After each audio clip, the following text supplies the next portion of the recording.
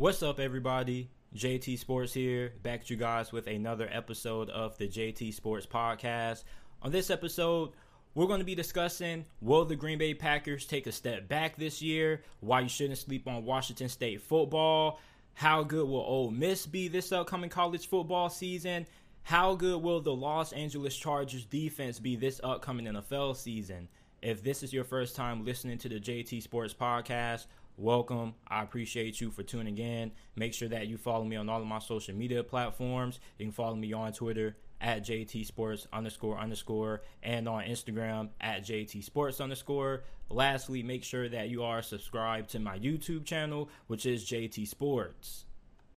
So it seems like every offseason we have to have this discussion, because I saw Minnesota Vikings fans and Detroit Lions fans on Twitter a couple of days ago talking about how both of their teams have an opportunity to take the NFC North away from the Green Bay Packers. And of course, you have people saying that the Packers are going to take a step back with the loss of Davante Adams, trading him away to the Las Vegas Raiders.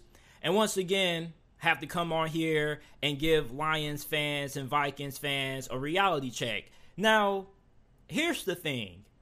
People have to realize that as long as the bad man Aaron Rodgers remains in Green Bay, the Packers are pretty much going to be a favorite year in and year out to win this division.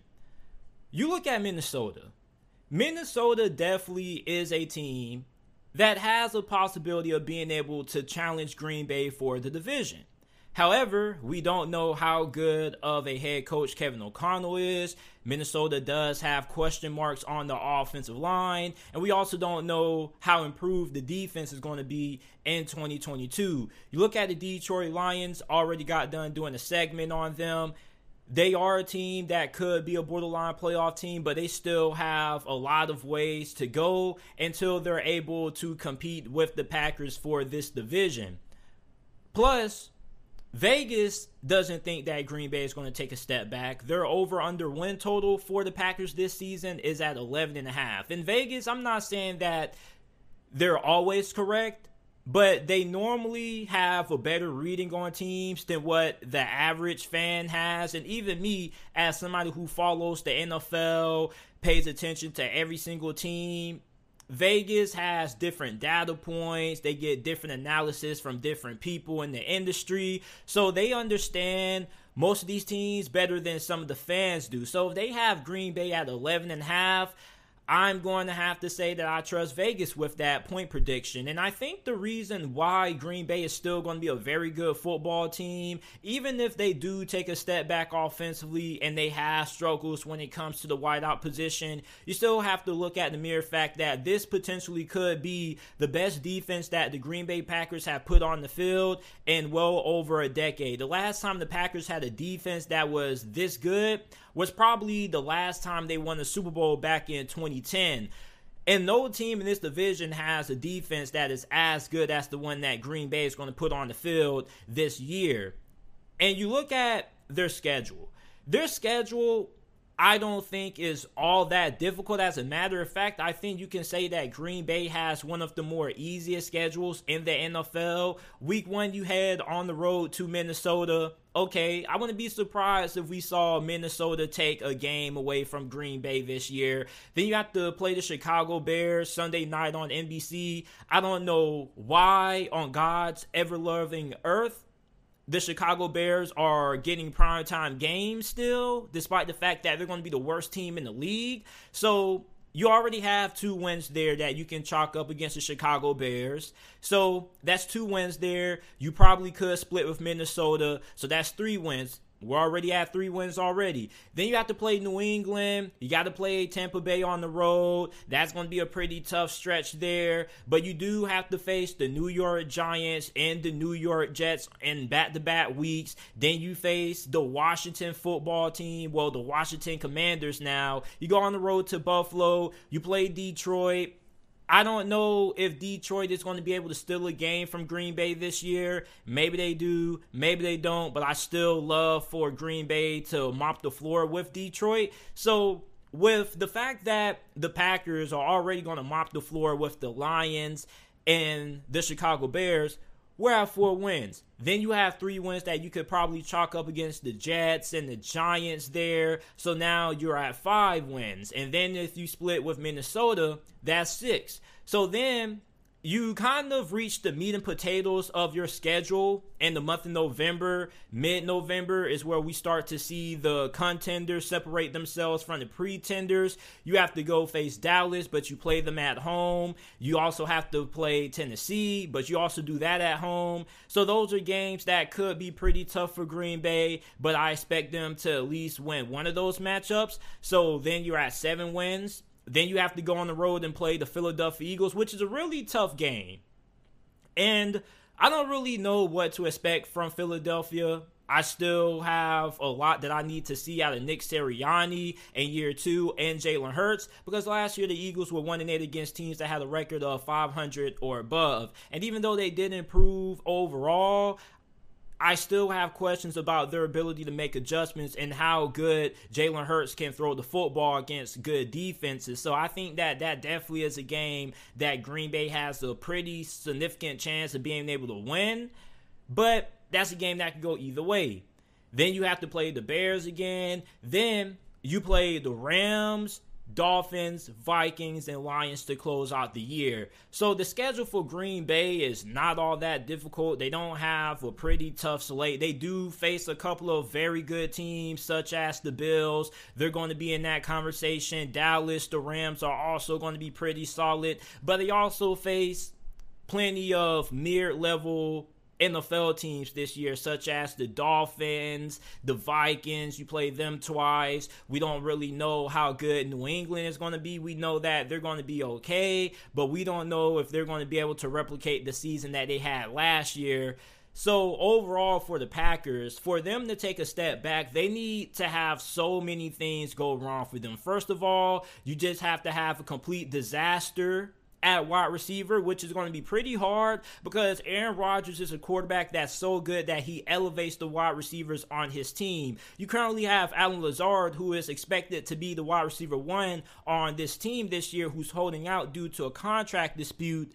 Don't know why he's doing that. He doesn't really have that much leverage. Yes, he did have a pretty good year last year, and he could be in for a breakout season in 2022. However, with him not showing up in training camp, it definitely makes room for other Packers wide receivers to come up and take his spot. So with Aaron Rodgers being there at quarterback, you already have to look at Green Bay as a 7-6 win team. Then let alone you look at the fact that this division already has the Bears, which is an automatic 2 wins, and then you have the Lions, which also could be an automatic 2 wins, and this defense is going to be really good. So even if the offense does struggle at times, this defense is good enough to be able to pick up the slack. So I have a hard time seeing the Green Bay Packers taking a step back this year.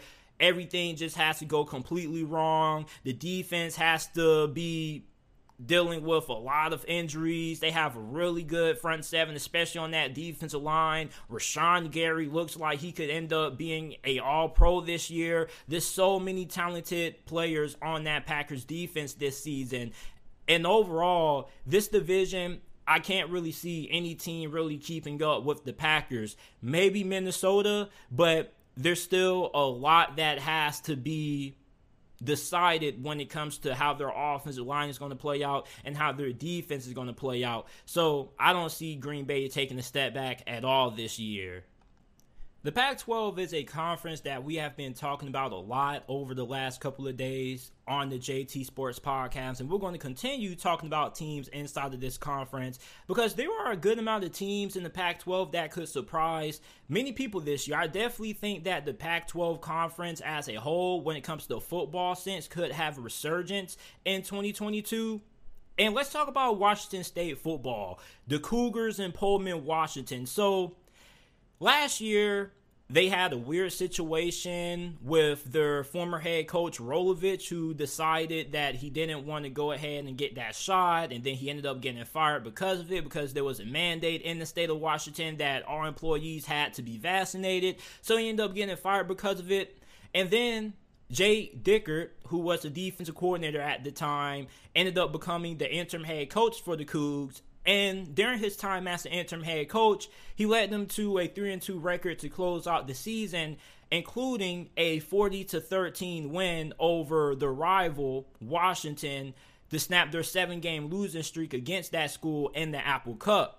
So after the season, he was announced as the full-time head coach for the program, and now he's going into his first full-time season as the head coach of Washington State. He brings in the offensive coordinator Eric Morris, who this past season spent time as the head coach for Incarnate World.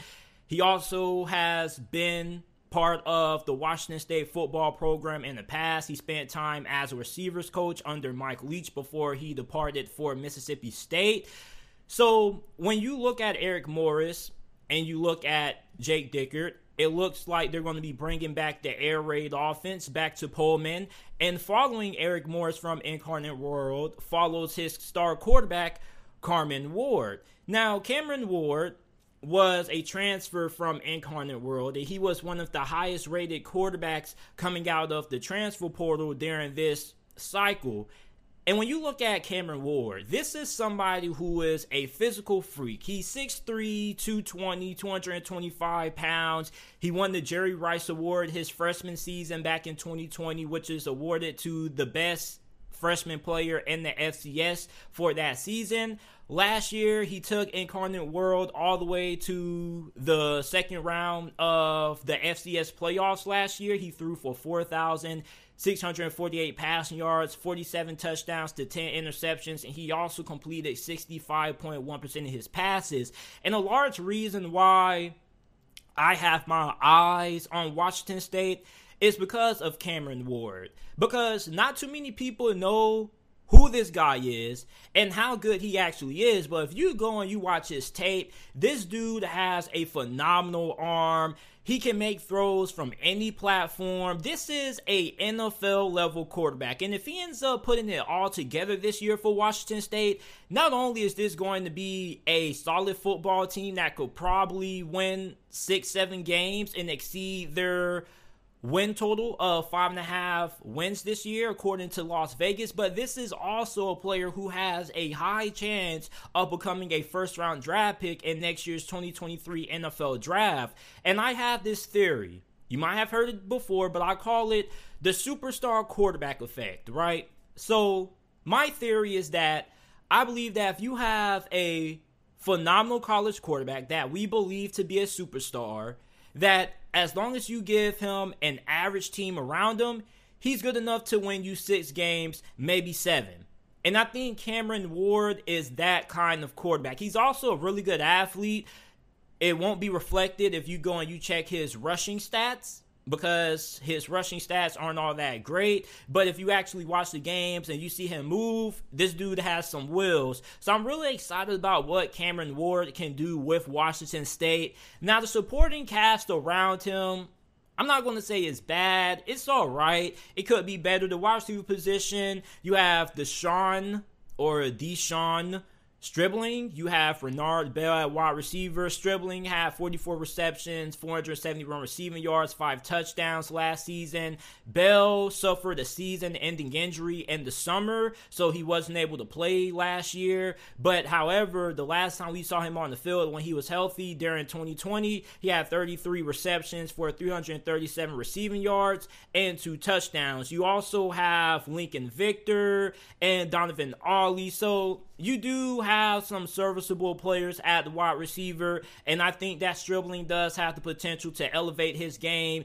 And of course, with Cameron Ward there at quarterback, he should elevate the play of the wide receivers. And it's not as if Washington State had a bad quarterback situation last year. They had Jaden DeLora, who ended up transferring during this offseason to Arizona. But I think that Cameron Ward definitely is an upgrade. And if he ends up playing up to the level that I think that he can, and he ends up playing up to being a first-round pick, there's no reason why Washington State shouldn't be able to exceed their win total expectations this year. The offensive line, it's kind of weird because they do have some returning starters who have some experience. They also added some key transfers from the transfer portal who should also start on this offensive line.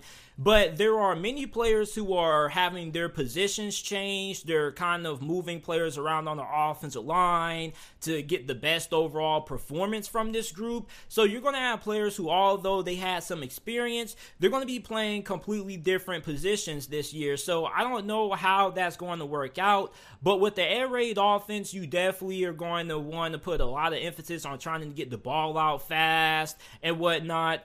And I don't think that their offensive line is really going to be a problem until they start facing some of the better teams in the Pac-12. On the defensive side, they were pretty solid last year. I think their defense definitely should remain pretty decent this year. They do have a decent amount of guys who return. And they also added a couple of players in the transfer portal, such as linebacker Dayan Henley from Nevada. He had 94 tackles, 4 interceptions, and 3 fumble recoveries last year. Their pass rush on the defensive line should be pretty good. You return Ron Stone and Brennan Jackson. Both were tied for the team lead in sacks last year at 5 apiece.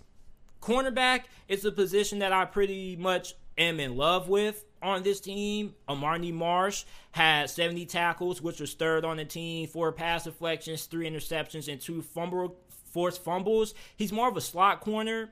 I also like Derek Langford, who is their outside corner. He's also pretty solid as well. They also have Jordan Lee, who is another Nevada transfer. 85 tackles, 3 forced fumbles, 5 fumble recoveries, and pass deflections. This man was all over the field for the Wolfpack last year. You also have Sam Lockett III, who is a junior college transfer. He helped lead his junior college team to a perfect undefeated season at 13-0. He had 38 tackles, 3 interceptions, 3 pass deflections as well. So this is a Washington State team that, if Cameron Ward plays really well and he ends up being as good as what I expect, I think that this is a team that definitely could surprise many people. They opened the season up against Idaho, which is a game that they should be able to win and win easily. Then you have to go on the road to Wisconsin. That game is going to be 3:30 p.m. Eastern time on Fox. That's probably going to be a game that they most likely could lose because Wisconsin's defense should still be very phenomenal. On top of that, they should take a major step forward when it comes to their offensive productivity this year. Then you play Colorado State. I think that's a winnable game. So you go 2-1 there. Then this is where you start to enter conference play. And this is where the meat and potatoes of Washington State's schedule is going to be. You play Oregon, but you have them at home. Oregon is still a really good team, despite the fact that they lost Mario Cristobal. He recruited at a really high level there in Oregon, and I think that Oregon football team is a team that not too many people are talking about. So that's a game that probably could be a loss, but you do play Cal. You also play them at home. I think that's a pretty winnable game. You got to go on the road to USC. Depending on how well USC's defense looks this year, Washington State could have a chance because if USC's defense isn't all that great, they should be able to keep up with them offensively just because they have Cameron Ward. You go on the road to Arizona State. Now, Arizona State is a team that many people are overlooking, and they may end up being my biggest sleeper team in this conference because they have a lot of talent on the offensive line. Their defense also looks pretty good as well. Then you have to play Utah, but you're playing them at home coming off a bye week. And then to close out your schedule, it gets pretty easier from there because then you have to play Stanford, Arizona State. Both of those two programs are projected with win totals of 5.5. Maybe Stanford could surprise some people. Then you have Arizona and Washington in the Apple Cup to close out the season. So this definitely is a team that could end up winning 7 games, maybe 8. But really how well this team performs this year is solely going to be off the performance of quarterback Cameron Ward. If Cameron Ward ends up being as good as what he was at Incarnate World, wherever that's located at, I think that this is a team that's going to be able to exceed their expectations. And I definitely think that if you are somebody who likes to bet on win totals or the over-under, I definitely think that Washington State is a really good value pick.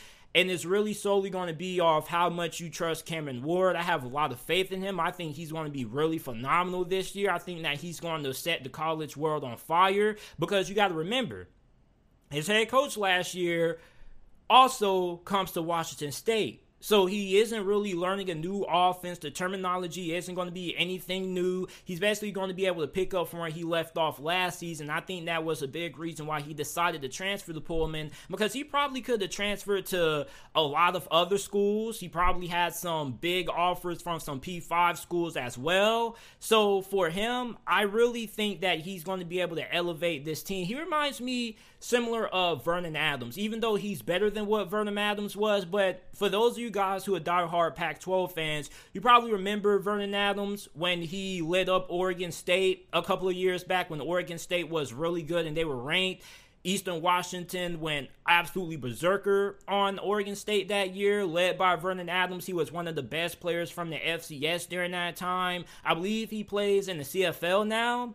So with him being better, he kind of reminds me a little bit of him, not really in terms of their skill set, but mainly because of their stories, because they were both very productive players in the FCS. And Vernon Adams did have a pretty solid career at Oregon, despite the fact that it did take him a while to get things going. But when he got things figured out, he was really solid for the Ducks. Probably one of the better quarterbacks that Oregon has had over the last couple of years, minus Justin Herbert and Marcus Mariota. So I'm really looking forward to seeing what Cameron Ward does this year. I definitely think that this is somebody who has a high possibility of breaking out and putting up video game-like numbers. He's also going to be dynamic on the ground as well. He's probably going to have to carry this Washington State team on his back, even though he should have a pretty solid defense. I think that his supporting cast isn't going to be all that great. I don't have a lot of confidence in the running back, but this is an air raid offense, and even though they did say that they're going to run the ball a little bit more compared to what you would normally see from a team that runs an air raid style offense, I still think that Ward is going to carry the bulk of the ground game, and I wouldn't be surprised if he ends up leading the team in rushing yards. So I think now Washington State definitely is a team that you shouldn't overlook, simply for the fact that they have this stud at quarterback, and if he ends up playing phenomenally well, this is definitely a team that could end up over exceeding the expectations this year. The Ole Miss Rebels are coming off a pinnacle year, going into year 3 under Lane Kiffin. Last season, they went 10-3, losing to Baylor 21-7 in the Sugar Bowl. They went 6-2 in SEC play. And going into the 2022 college football season, how good is Ole Miss football going to be? Their over-under win total right now is at 7.5. This is a team that lost a lot of talent on the offensive side of the football. They lost their 3 best wide receivers in Dartario Drummond, Braylon Sanders, and they also lost Pearson as well. But they do have some pretty good talent that they're going to be replacing those guys with. You have Jonathan Mingo, who probably is their best returning receiver from last year. He had 22 catches for 346 receiving yards and 3 touchdowns. He probably could have put up even better numbers if he was able to stay healthy. I believe he only played half of the season due to injuries, and if he's able to stay fully healthy this year, he could end up being one of the better wide receivers in the SEC this season. You have Jalen Knox, who is a transfer from Missouri. He didn't play last year. He was forced to sit out, but over his career with Missouri, he caught 77 receptions for 1,031 receiving yards and 4 touchdowns. They also recently landed UCF transfer wide receiver Jalen Robinson, who was highly touted from the transfer portal. At the time he had committed to Ole Miss a month ago, he was the 4th ranked wide receiver out of the transfer portal. He was limited in his production last year for UCF because of injuries. He only had 18 receptions, 2 touchdowns, and 322 receiving yards. But the year prior, in 2020, he was one of the better players in the American Athletic Conference in 2020. 55 receptions for 979 receiving yards and 6 touchdowns. This guy is an explosive wide receiver. He can make a lot of acrobatic catches. I think he's going to end up being a plug-and-play guy right away for Ole Miss, and I wouldn't be surprised if he ends up becoming the best wide receiver on this team. You also have Jordan Watkins, who transferred near the end of the season, I believe, out of he transferred from Louisiana. He had a pretty productive year for the Cardinals last year. So the wide receiving core, although they are losing a good amount of talent, you had guys who transferred out, some who departed for the NFL. I don't think that the wide receiver position should see a extreme drop-off in production. However, where could this offense be better at?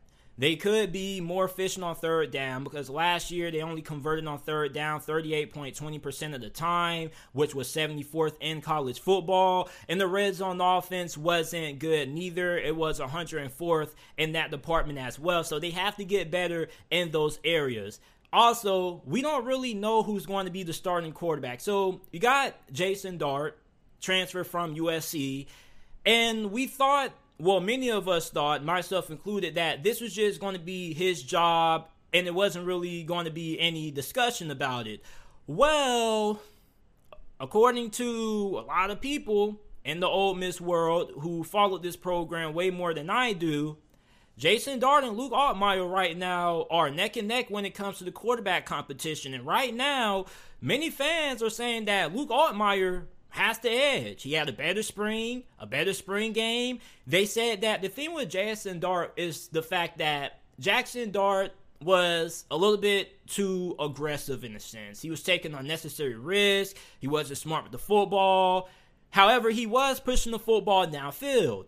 Meanwhile, you had Luke Altmyer, who was kind of taking the conservative approach, taking what the defense gives him, taking the checkdowns. However, he wasn't really pushing the football downfield as much as you would like him to. And in Lane Kiffin's offense, if you're going to find a great replacement for Matt Corral, you have to find a quarterback who's willing to take shots downfield or who's willing to push the issue sometimes. However, you also don't want to start a guy who's going to come in and be a turnover machine, because the key to playing the quarterback position is being able to limit the amount of turnovers while also being able to throw the football at a really high level. So this is still going to be a quarterback competition that's going to come down to the wire. We're not going to get an answer who's going to be the full-time starting quarterback come week one, pretty much, it seems like. But if Jackson Dart can end up figuring things out come fall camp, I still expect him to get the starting job.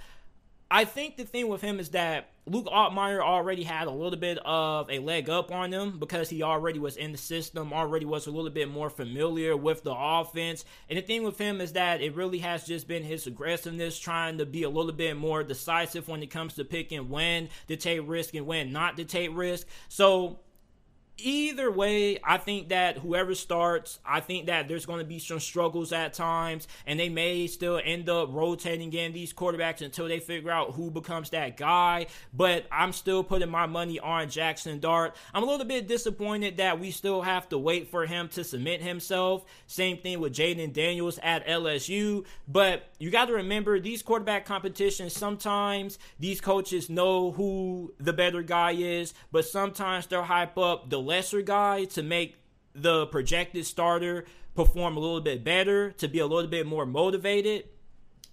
You look at running back, you have Useless Bentley, who is a transfer from SMU, really shifty, had 96 carries for 610 rushing yards, 4 touchdowns, and average 7.4 yards per carry. Then you have running back Zach Evans from TCU. I think that he's going to end up becoming the second best running back in the SEC this year behind Jahmyr Gibbs. I think he's going to be one of the more impactful transfers in college football this year. And I think that he's going to have a big role in this Ole Miss offense. And as long as he can stay healthy, he should put up some really great numbers. That really has been the downfall with Zach Evans. If you go back and you look at his time with the Horned Frogs at TCU, this is somebody who, remind you, was averaging 7 yards per carry, not just last year, but his freshman year as well. So that pretty much means that every time he carried the football, he averaged the first down every 2 carries. That's phenomenal. So I also think that he's going to be heavily involved in the passing game because he has really good hands. And a lot of people have gave him Alvin Kamara comparisons, and I definitely understand those comparisons. I see it. I see the acceleration, the ability to change the corner without sacrificing speed. He also has pretty smooth hands as well. So hopefully he can stay healthy and we can see a little bit more of what he can do in the passing game. Then the offensive line, I don't think the offensive line is that big of a concern. They do have some pretty solid pieces there. They also brought in a couple of transfers there. So I think the offensive line should still be pretty decent.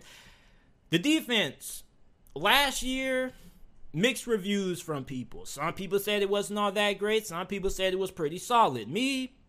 I think that the defense was okay. The defense had a bend but don't break mentality. And when you have an offense that is as good as what Ole Miss had last year, and you average a lot of plays on offense, that means that your defense is probably going to be on the field a lot more. So it's really kind of hard to judge how good a team like Ole Miss defense is going to be when their offense is kind of fast-paced, and they do put the defense on the field a lot because they score so fast. But with the defense having a bend but don't break mentality, what I mean by that is that even though they gave up a lot of yards, they didn't give up a lot of points. And that held true because they was 94th in college football in yards per game allowed, but they were in the middle of the pack in the country when it came to points per game allowed, only allowing 25.3.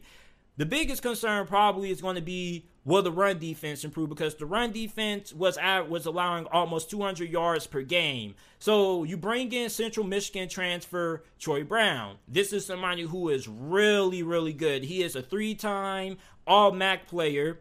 Last year, he had a phenomenal season for the Chippewas. 65 tackles, 6 pass deflections, an interception, and a fumble recovery. He's definitely going to help out on improving that run defense this year. When it comes to your pass rush, Cedric Johnson is somebody who I think could end up having double-digit sacks this year. He had 6.5 sacks last season. I really love their secondary. DeAndre Price had a really solid season for the Rebels last year. AJ Finley was somebody who did it all for Ole Miss on defense. He was third on the team in tackles with 90. He also led the team in interceptions. He also had 4 pass breakups. So overall, when I'm looking at this Ole Miss team, I definitely think that they're not going to have the season that they had last year. I would be incredibly shocked if they ended up winning 10 games again this season. I think that they're probably going to be around 7 wins, even though their first couple of games on the schedule are pretty easy. They're pretty much as close as what you get to guaranteed victories. You play Troy, which you can't overlook Troy. We already know what Troy does. Troy, I still think they should be able to handle business there. You play Central Arkansas. You got to go on the road and play Georgia Tech. I think they should win that game, but I definitely think that depending on the kind of Georgia Tech team that we get this year, it could be a game that could end up being a little bit of a dogfight for Ole Miss. And I'm not saying Georgia Tech is going to be great. I'm saying that Georgia Tech is kind of one of those teams that you have to give the boom or bust label. They're a team that they could end up booming and being a really good football team this year, or they could be a team that busts, end up firing their head coach, and then having to make a lot of different changes on their coaching staff. So I don't really know what to think about Georgia Tech, but I think at the moment that probably would be a W. 3-0 there. You play Tulsa. That should also be a pretty easy victory for you there. So you should go into your first conference game 4-0.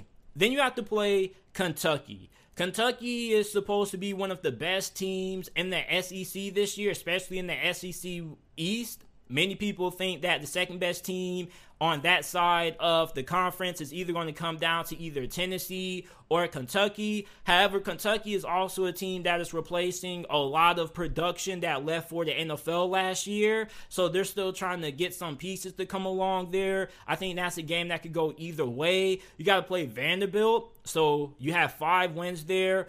Auburn is a really intriguing team because on paper, they don't look all that good. But when you play them on the field, this is a team that definitely is really solid when it comes to elevating their level of play in big games. They did it so many times last year, and it's happened so many times in the past. Going on the road to face LSU is probably going to be one of the biggest games this year for Ole Miss, in my opinion, because LSU is a team that you're going into year 1 under Brian Kelly, and you don't really know what to expect. Then, like Georgia Tech, I think that LSU is also a team that you can put in that boom or bust category, because if they end up playing very well, because they did hit the transfer portal really hard, same thing that Ole Miss did, and everybody ends up working out and the offensive line comes along, LSU could be one of the best teams in the SEC this year. However, they also could end up not being all that great and being an average team at best. So, don't really know how that game goes. Then you have to go on the road again before your bye week, before you play Alabama. You have to face Texas A&M. Texas A&M is a team that has a lot of talent, especially on the defense side of the ball and up front. But I think that Ole Miss by this point should have their quarterback situation settled, and everybody should start clicking at a pretty high level. So I think that this is where you're going to start seeing Ole Miss play some of their best football at this time of the season.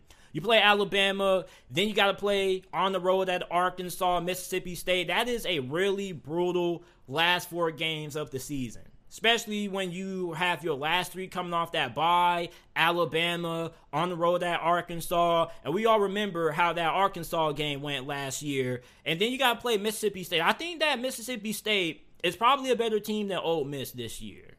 And the reason why I say that is because they have so much talent on the offensive line. Well, on the defensive line, their defensive line probably could be one of the top 10 best in college football this year. They have a lot of talent on defense, and also their offensive line should be pretty good as well this year. The question with Mississippi State really comes down to how much are they going to get out of their wide receiver position. So I think if you're looking at Ole Miss, I definitely think that this is a team that probably will win 7 games. They're definitely going to take a step back. I would be shocked if this team ends up winning 10 games. Heck, even if they are able to win 9 games, I would be kind of surprised. So my record prediction for Ole Miss is probably going to be 7 games. I think they're going to have some games where they end up upsetting some teams, but they're also going to have a couple of losses against some of the better teams this year. I think Arkansas is going to be one of those teams, and I already said that I think Mississippi State could surprise a lot of people this year. So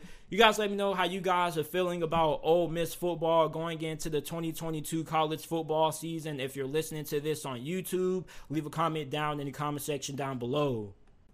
You know, last season, man, Brandon Staley, if you're watching this, you let me down. You really let me down, because in your first year ever as the defensive coordinator for the LA Rams, you turned that defense from being middle of the pack to the best defense in the NFL in the span of 1 season. Then you go to the Chargers, and last year your defense just completely bombs. I was extremely disappointed with how the Chargers defense performed last season, and it was really astonishing. And there were many people saying, JT, why are you so surprised the defense is this bad? You didn't see this coming? Heck no, I didn't see this coming. I'm pretty sure a lot of you Chargers fans watching this didn't expect the defense to be as bad as what it was last year. You were pretty much dead last in almost every statistical category possible. And it's not as if the Chargers defense had no talent at all. This was a defense that was pretty talented on paper going into the 2021 NFL season. But last year, you were 29th in points per game allowed. You had pretty much one of the worst run defenses in the NFL, like 138.9 rushing yards per game. Not only that, but you couldn't get off the field on 3rd down, and you couldn't get stops in the red zone. So pretty much, this defense couldn't get off the field. So no wonder this offense had to outscore everybody to win games. So going into this year, how improved is this Chargers defense going to be? Now, we got to start on the defensive line. Jerry Tillery is coming off the best season of his career. 4.5 sacks, 51 tackles. He was pretty solid when it came to getting after the quarterback. However, despite coming off his best season, his 5th-year option still got declined. And remind you that the Chargers general manager doesn't really decline 5th-year options all that often for his first round draft picks. So I'm thinking that they're looking for more out of Jerry Tillery when it comes to his improvement in the run game. And I think their general manager also came out and said that don't pay too much attention to the 5th-year option. If he ends up having another good season when he's still productive getting after the quarterback. He'll probably end up getting an extension, but I think that they are expecting more out of him when it comes to what he brings to the run defense. And even then, you still would like his pass rushing production to improve as well.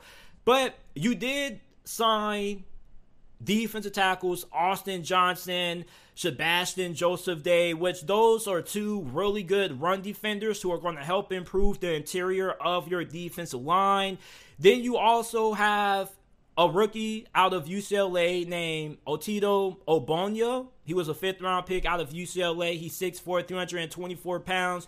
He's really powerful, has good upside to become a really solid player, not only in the run game, but in the passing game as well. He's probably going to be used more as a run stopper in short yardage sets, heavy sets when they're on the goal line or it's 3rd and inches and everybody has their big boys and they're going 12, 13 personnel on the offensive end of things, and that's when you're going to bring in Ogbonnia. So, linebacker, it was kind of surprising that the Chargers didn't really do anything to improve the linebacker position. And then on top of that, you lost Kazir White.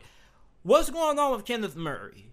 I mean, the dude was looking like Dorothy out there last season. He was just looking lost. And I'm not trying to call him out or anything. I'm just saying that I was really surprised at how he performed last year. According to Pro Football Focus, they said that he was one of the worst linebackers in the league. I really couldn't believe it. Now, Drew Tranquill is pretty solid. Then you bring in Troy Reeder. So maybe Troy Reeder gives Kenneth Murray some competition for that other inside linebacker spot. But I was kind of surprised at the performance that Kenneth Murray had last year. And maybe Brandon Staley doesn't really care about having great linebacker play, because I believe during his time with the Rams, I don't think their linebackers were anything to write home about neither.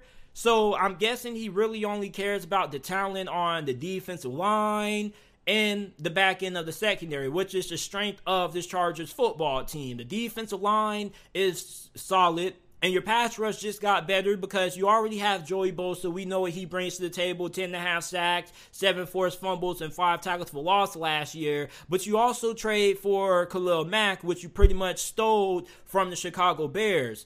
He played in 7 games last year and only had 6 sacks. Think about that. 6 sacks in only 7 games. Imagine if he would have played the whole entire season. He probably would have once again had double-digit sacks. So you pair him up with Joey Bosa. This is one of the best pass rushing duos in the NFL. At cornerback, you have Asante Samuel Jr., who is coming off a pretty solid rookie year. I'm not going to say his rookie year was great because people look at the numbers, and he did have some pretty big moments. But overall, his rookie season was kind of up and down if you're looking at it from, an unbiased standpoint. And somebody made a good point about him on Twitter.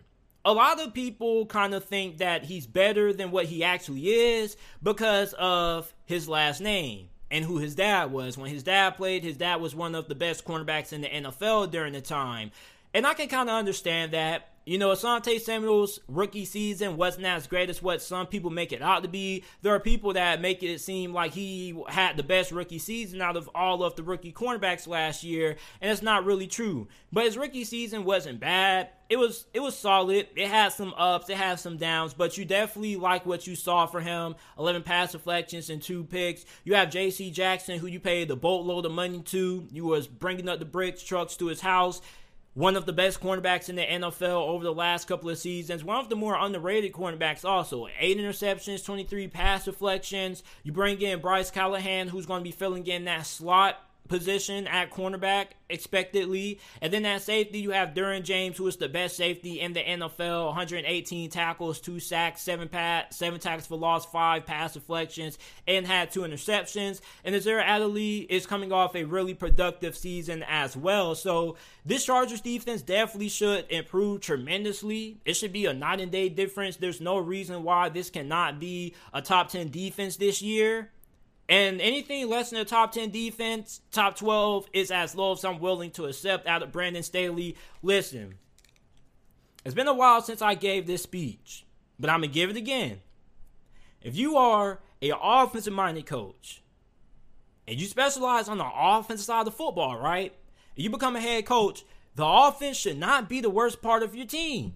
If you are a defensive-minded coach like Brandon Staley, and you specialize on the defensive side of the football, right?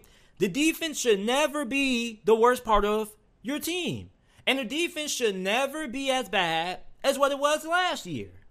But, apparently, according to many people out there, the system or the scheme that Brandon Staley loves to run on defense requires that he has elite level players on the defensive line and on the back end of the secondary. So I can understand that, because when you look back to his season as the defensive coordinator for the Los Angeles Rams that year, they had a lot of talented players on the defensive line. They had a lot of talent on the back end of that secondary. So I can understand it.